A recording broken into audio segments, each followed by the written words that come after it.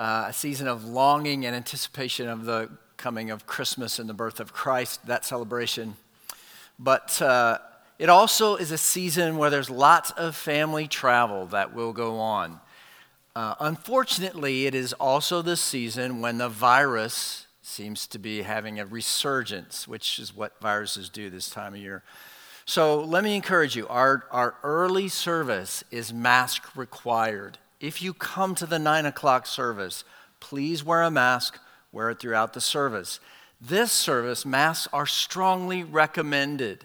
And so let me encourage you, if you are able to wear a mask during this service, just for the purpose during this holiday season of protecting one another from spreading the virus to family members who might be in danger, if you can wear it, run it through your Philippians 2 grid and mask up if that seems like a reasonable way to honor others and serve them. So just be aware of that in the future. In this service, this season, we're especially mindful of the need to do that. And I know during worship, during singing, some of you got to come up for air. No problem. I get that. I know that we're not going to card you at the door and make you have a doctor's note if you're not wearing a mask. Rob Craig tends to turn away Blue Devil fans, whether they're wearing a mask or not. I can't help you with that if you're a Blue Devil fan. I'm not wearing a mask, really honestly, because it's hard for people. We've got some families who lip read on the video. Masks are terrible on lip reading if you haven't figured that out. So just be mindful of those things, if you would, in the weeks that are ahead. And join us if you can, masked or not. If you're able to mask up, that's very helpful. But this season is Advent, the 4 weeks that lead up to the celebration of the birth of Christ. This is a really ancient celebration. Historians trace it back to at least the 400s. So Christians have been doing what we're doing for over 1,500 years. And the language of Advent is the language of waiting. It is literally, the word means coming. And it's the language that scholars use when they talk about the coming of Christ at the end of time. So Advent's a season when we travel back with those from long ago who were waiting for the coming of Christ, and we hear their longings. But we also look forward to Christ coming again during this season, his promise to us that he will return. And so we rejoice in the fulfillment of the coming of Christ at his birth during Advent, the very Son of God, clothed in flesh, and come into our world on that first Christmas morn. But Advent is that time when we look forward to Christ's coming again and the ultimate fulfillment of our greatest longings. Now, during this season, posted on our blog, on our website, there are lots of Advent resources to help you personally and your family really make this a rich season. There are daily devotionals that are posted there many of them are excellent. I use them myself. And then there are a number of resources for families to do this kind of Advent candle thing or other creative ways to celebrate Advent together. Let me encourage you, pick one for your family, pick one personally. Let's walk through those things together this Advent season. On Sunday mornings, we are doing a series, as Daniel mentioned, called The Songs of Christmas. And we'll be exploring the rich theology and scripture that underlies some of our favorite Christmas carols. Now, I'll give you one guess as to which pastor suggested a series on the songs of Christmas. It ain't Jake. Yeah, right here. This is DC's, he's the architect of this series. And on December 13th, Daniel Creswell is going to preach on the scriptures that undergird one of our new Northwake Christmas hymns that's on our new Christmas CD. It's available in the lobby today. Shameless plug. Okay. So think about that. Daniel Creswell singing about Christmas based on the scriptures that are one of our new Christmas hymns that he helped write. on the 13th. You don't want to miss this, okay? He might spontaneously combust right before your eyes on that Sunday. So that's one to look forward to. I'm sure Carson will be preaching next week. Both he and Carson will break out in song during the sermon. I'll spare you that today. Aww. Larry. So today, all of the we'll be looking at an assortment of scriptures. They'll be on the screen behind me. If it helps you to follow along on your phone or in your Bibles, you're welcome to chase me along as I reference those scriptures. But pray with me first, and let's open the scriptures together. Lord, help us now to love your Son, to delight in him all the more as we see who he is and what it means that he has come and he is coming. So now by your Spirit and your word, help us, Lord. Have mercy on us. We pray in the name of Christ. Amen. Okay, our song this week is the one that we just sung. O come, Emmanuel. And it is kind of the quintessential song of longing for the coming of Christ. It is one of the oldest songs that we sing. The lyrics to this song have their origins 1,200 years ago in the monasteries of the 8th and 9th century. That's during the time of the Vikings, for those of you who are into that sort of thing. It's rooted in an ancient series of declarations of praise called the Great O's, not Cheerios, the Great O's that were sung and kind of chanted the week before the celebration of the birth of Christ on Christmas. So there was, O wisdom, they're each a title of Christ. O Lord, O root of Jesse, O key of David, O dayspring, O King of the nations, O with us is God. And if you're familiar with that carol we just sung, O come, Emmanuel, you'll recognize those titles of Christ are embedded in the lyrics of the song that we sing to this day. Now, this song actually has 7 verses, and it has 7 different titles of Christ that are embedded in each of those verses. Emmanuel, rod of Jesse, dayspring, key of David, Lord, wisdom, and desire or king of nations. So there's a title of Christ that's anchored in an Old Testament image, and then there's a plea or a longing that's expressed. And so this morning, together in the time we have, we'll look at 4 of those images of Christ and the deep-hearted longing that he fulfills in his coming. So the very first verse of this hymn, it expresses the longing of all longings. Look at it with me. O come, Emmanuel. That very first verse. That title, Emmanuel, comes from the prophet Isaiah in chapter 7, where it says, the Lord himself will give you a sign. And behold, the virgin shall conceive and bear a son, and shall call his name Emmanuel. And in the New Testament, Matthew applies this verse to the birth of Jesus. Listen to Matthew in chapter 1. It says, she will bear a son. You shall call his name Jesus, for he will save his people from their sins. All this took place to fulfill what the Lord had spoken by the prophet. Behold, the virgin shall conceive and bear a son, and they shall call his name Emmanuel, which means God with us. So he tells us, Emmanuel means God with us.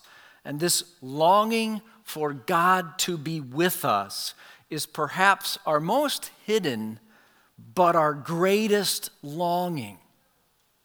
See, this is what we were made for. The scriptures begin back in the book of Genesis with this portrait of God, with the first man and the first woman walking with them in the garden that God had made. Chapter 3, we read this description, that Adam and Eve heard the sound of the Lord walking in the garden in the cool of the day. Right? This is the way things are supposed to be. For God to dwell with his people and for us to enjoy his company. But if you just even finish out that verse in Genesis, you see that things have gone terribly wrong And humankind was exiled from God's company because of our sin. Verse 8 again, they heard the sound of the Lord God walking in the garden in the cool of the day, and the man and his wife hid themselves from the presence of the Lord God among the trees of the garden. But the Lord God called to the man and said to him, "Where are you?" And the rest of the Bible is the story of God pursuing his hiding people to restore them to enjoy his company. And when that will happen, when all things are made right with the world at the return of Christ, things will be as they were meant to be once again. We will be in God's company. You see this at the far end of our Bibles. Look at Revelation chapter 21. I heard a loud voice from the throne of God saying, "Behold, the dwelling place of God is with man. He will dwell with them, and they will be his people. And God himself will be with them as their God." See, this is what we are made for. This is what we are destined for. And underneath all our other longings, it may well be our greatest one, our longing to be with God and enjoy and delight in his company. The cry, O come, Emmanuel," it's a rejoicing in the miracle of the incarnation that first Christmas, when God did come in the flesh, in the person of Jesus, the very Son of God. But it is also a plea for Jesus to come once again as he promised and make all things new and right with our world and restore us to relationship with him. It's also, lastly, a longing to know him now, to rejoice in the company of God now. And this is the beautiful thing that the first Christmas does for us. We can know God now and enjoy him forever. Look again at that first verse. O come, Emmanuel, and ransom captive Israel, that mourns in lonely exile here until the Son of God appear. You know, the verse talks about God coming, Emmanuel, to ransom captives. And throughout the Old Testament, God's people were often literally captives and in exile under other empires, right? Egypt, Babylon, Assyria, Rome. And they longed for the day when they would be freed, none other than by God himself, who had come to deliver them. Now, the New Testament uses that same language of captivity and ransom in a spiritual sense. It talks about a kind of soul slavery. And this is why we hear Jesus say in Mark chapter 10 that the Son of Man came not to be served, but to serve and to give his life as a ransom for many. See, there's a greater captivity than being a slave of Egypt or Rome, and that's to be in bondage to sin, in exile from the relationship with the God we were made to be with. But thanks be to God, there's also a greater ransom, right? The giving of Jesus' own life to free us. Okay, so this is the source of Creswellian joy right here, right? This is why Daniel Creswell rejoices so. This is why the songwriter, in the middle of this funeral song, it sounds like, it's actually a melody from an ancient funeral. He bursts out, "Rejoice, rejoice, Emmanuel shall come to you, O Israel." When God comes to ransom his people from bondage to their sin and its penalty, this is cause for rejoicing. Now, I have never seen a portrayal of this joy like that of the Mook tribe of Papua New Guinea when they first heard the good news that there was a ransom that was paid for their sin by Jesus. Watch this little video clip of how they responded to the news of their ransom by Jesus.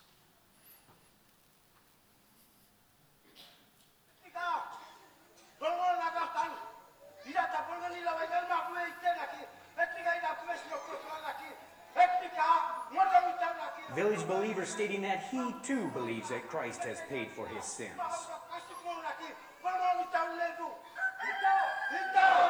Itao, which means it's true or it's good. It's very true.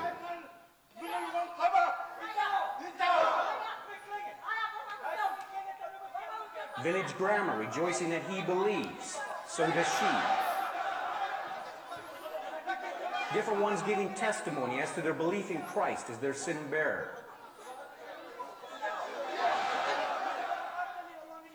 Mark saying that if they really are believing, then God's word says that their sin is forgiven. Itao, it's good, it's true.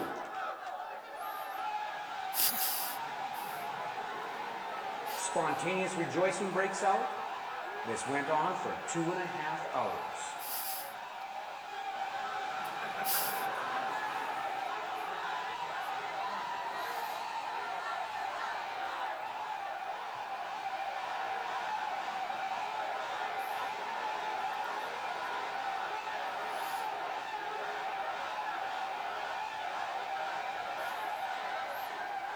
So rejoice, church, right?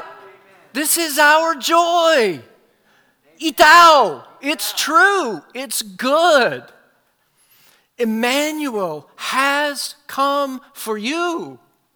Your ransom has been paid. You don't have to bear your sins anymore.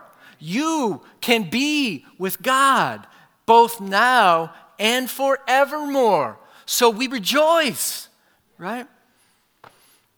Now, when we sing of this ransom, now we not only rejoice, but it is our longing and our prayer for friends and family who still bear the sorrow and the fears of their own sin. And that's really what the 4th and the 5th verses of this song focus on, our longing on behalf of those we love. Look at verses 4 and 5. We'll look at them together. They're similar. O come, thou rod of Jesse, free thine own from Satan's tyranny. From depths of hell thy people save, and give them victory o'er the grave. O come, thou key of David, come, and open wide our heavenly home. Make safe the way that leads on high, and clothes the path of misery.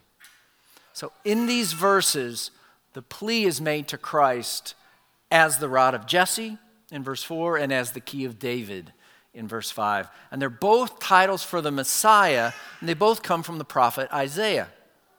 As rod of Jesse, Isaiah 11 prophesies about a ruler who would come and judge the earth with righteousness and peace. As the key of David in Isaiah 22, it talks about one who has control of entrance to the David's kingdom, and that he is the Lord of the kingdom of heaven. He opens it to all who hope in him. So it's to the judge of all the earth and the ruler of the kingdom of heaven that this songwriter now makes these closely related, desperate pleas in verse 4 and 5. First, he says, free us from Satan's tyranny. And the writer of the book of Hebrews in the New Testament says that Satan most terrorizes people by their fear of death. Okay? The book of Hebrews says that the devil has the power of death, and he holds us in lifelong slavery through the fear of death. Verse 4 cries out, free us from this fear. Okay? Emmanuel, free us from this fear.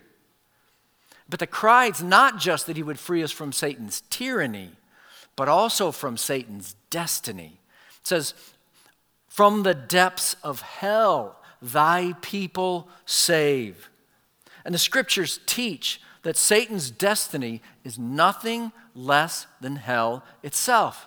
The book of Revelation says, the devil who had deceived them was thrown into the lake of fire and sulfur, where the beast and the false prophet were, and they will be tormented day and night forever and ever.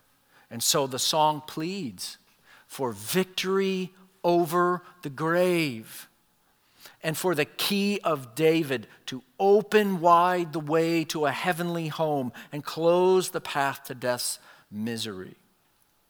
You know, this year as a church family, we felt that longing for victory over the grave. in a number of ways. Two are very fresh for us. We lost our dear Stephanie Jackson, our children's ministry director for 17 years, friend to many, sister to us all. We lost her to cancer earlier this year.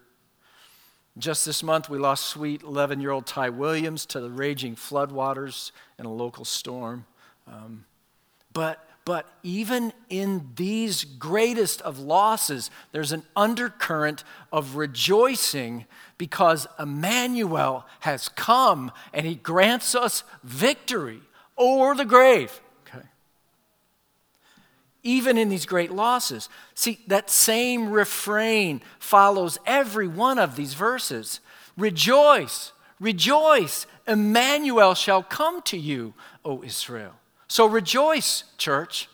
Emmanuel has come and he's freed us from Satan's tyranny and hell's death. The way to heaven has been thrown open wide. I love how the Apostle Paul says it in language that this song probably echoes. Death is swallowed up in victory. Oh, death, where's your victory? Oh, death, where's your sting? The sting of death is sin. The power of sin is the law. But thanks be to God who gives us the victory through our Lord Jesus Christ. The victory over the grave we long for comes to us in the birth and the death and the resurrection of our Lord Jesus Christ. But we still long. We still long for friends and family who are still in the grips of death's fear. We long for them to be free from that tyranny. And during this pandemic season, you have friends who are enslaved by fear, don't you? I mean, it's one thing to be wise and careful during this time. It's another thing to be holed up in fear. And we all know people who are truly afraid of dying. And it's for them that we cry out, O come, Emmanuel. Set them free from Satan's tyranny. Okay. Let's look together just at one more verse, that last verse, the 7th verse of this song. O come, O King of nations, bind in one the hearts of all mankind. Bid all our sad divisions cease, and be yourself our King of peace. So if there's ever a time when we needed this cry to be answered, for people to be one, I think it feels like now. I mean, this is probably the most divided time in my lifetime, probably yours too. It just seems we're divided over matters of real substance and then over things that just seem silly. Case in point, there was a Florida man who was jailed for assaulting another man. But unlike most scenarios, the conflict was not over a woman or a debt owed or even sports fandom. According to a Facebook post by the Lee County Sheriff's Office, Justin Anthony Garcia was charged with aggravated battery in connection with an altercation with his cousin who sustained injuries from a pocket knife. Authorities and witnesses confirmed that the argument was over. It was about whether almond milk was superior to whole milk. Families are coming to blows over almond milk these days. It says their verbal argument became physical when Garcia became enraged at the victim for disagreeing with him. He proceeded to punch the victim with a closed fist to the victim's left side of his forehead. When his cousin, tried to fight back, Garcia produced the knife. And the victim became scared of what Garcia might do with the knife and proceeded to run away from Garcia as he chased the victim through the front yard, according to official court documents. Families are coming to blows over almond milk. The book of Revelation grants Jesus a title. It's called the King of Kings and the Lord of Lords. Another way to say it would be the King of Nations. That's the way our song puts it. And it's only through this greatest of kings that our sad divisions cease. Philippians 2 describes how it happens. It happens when we find our place in submission to that king.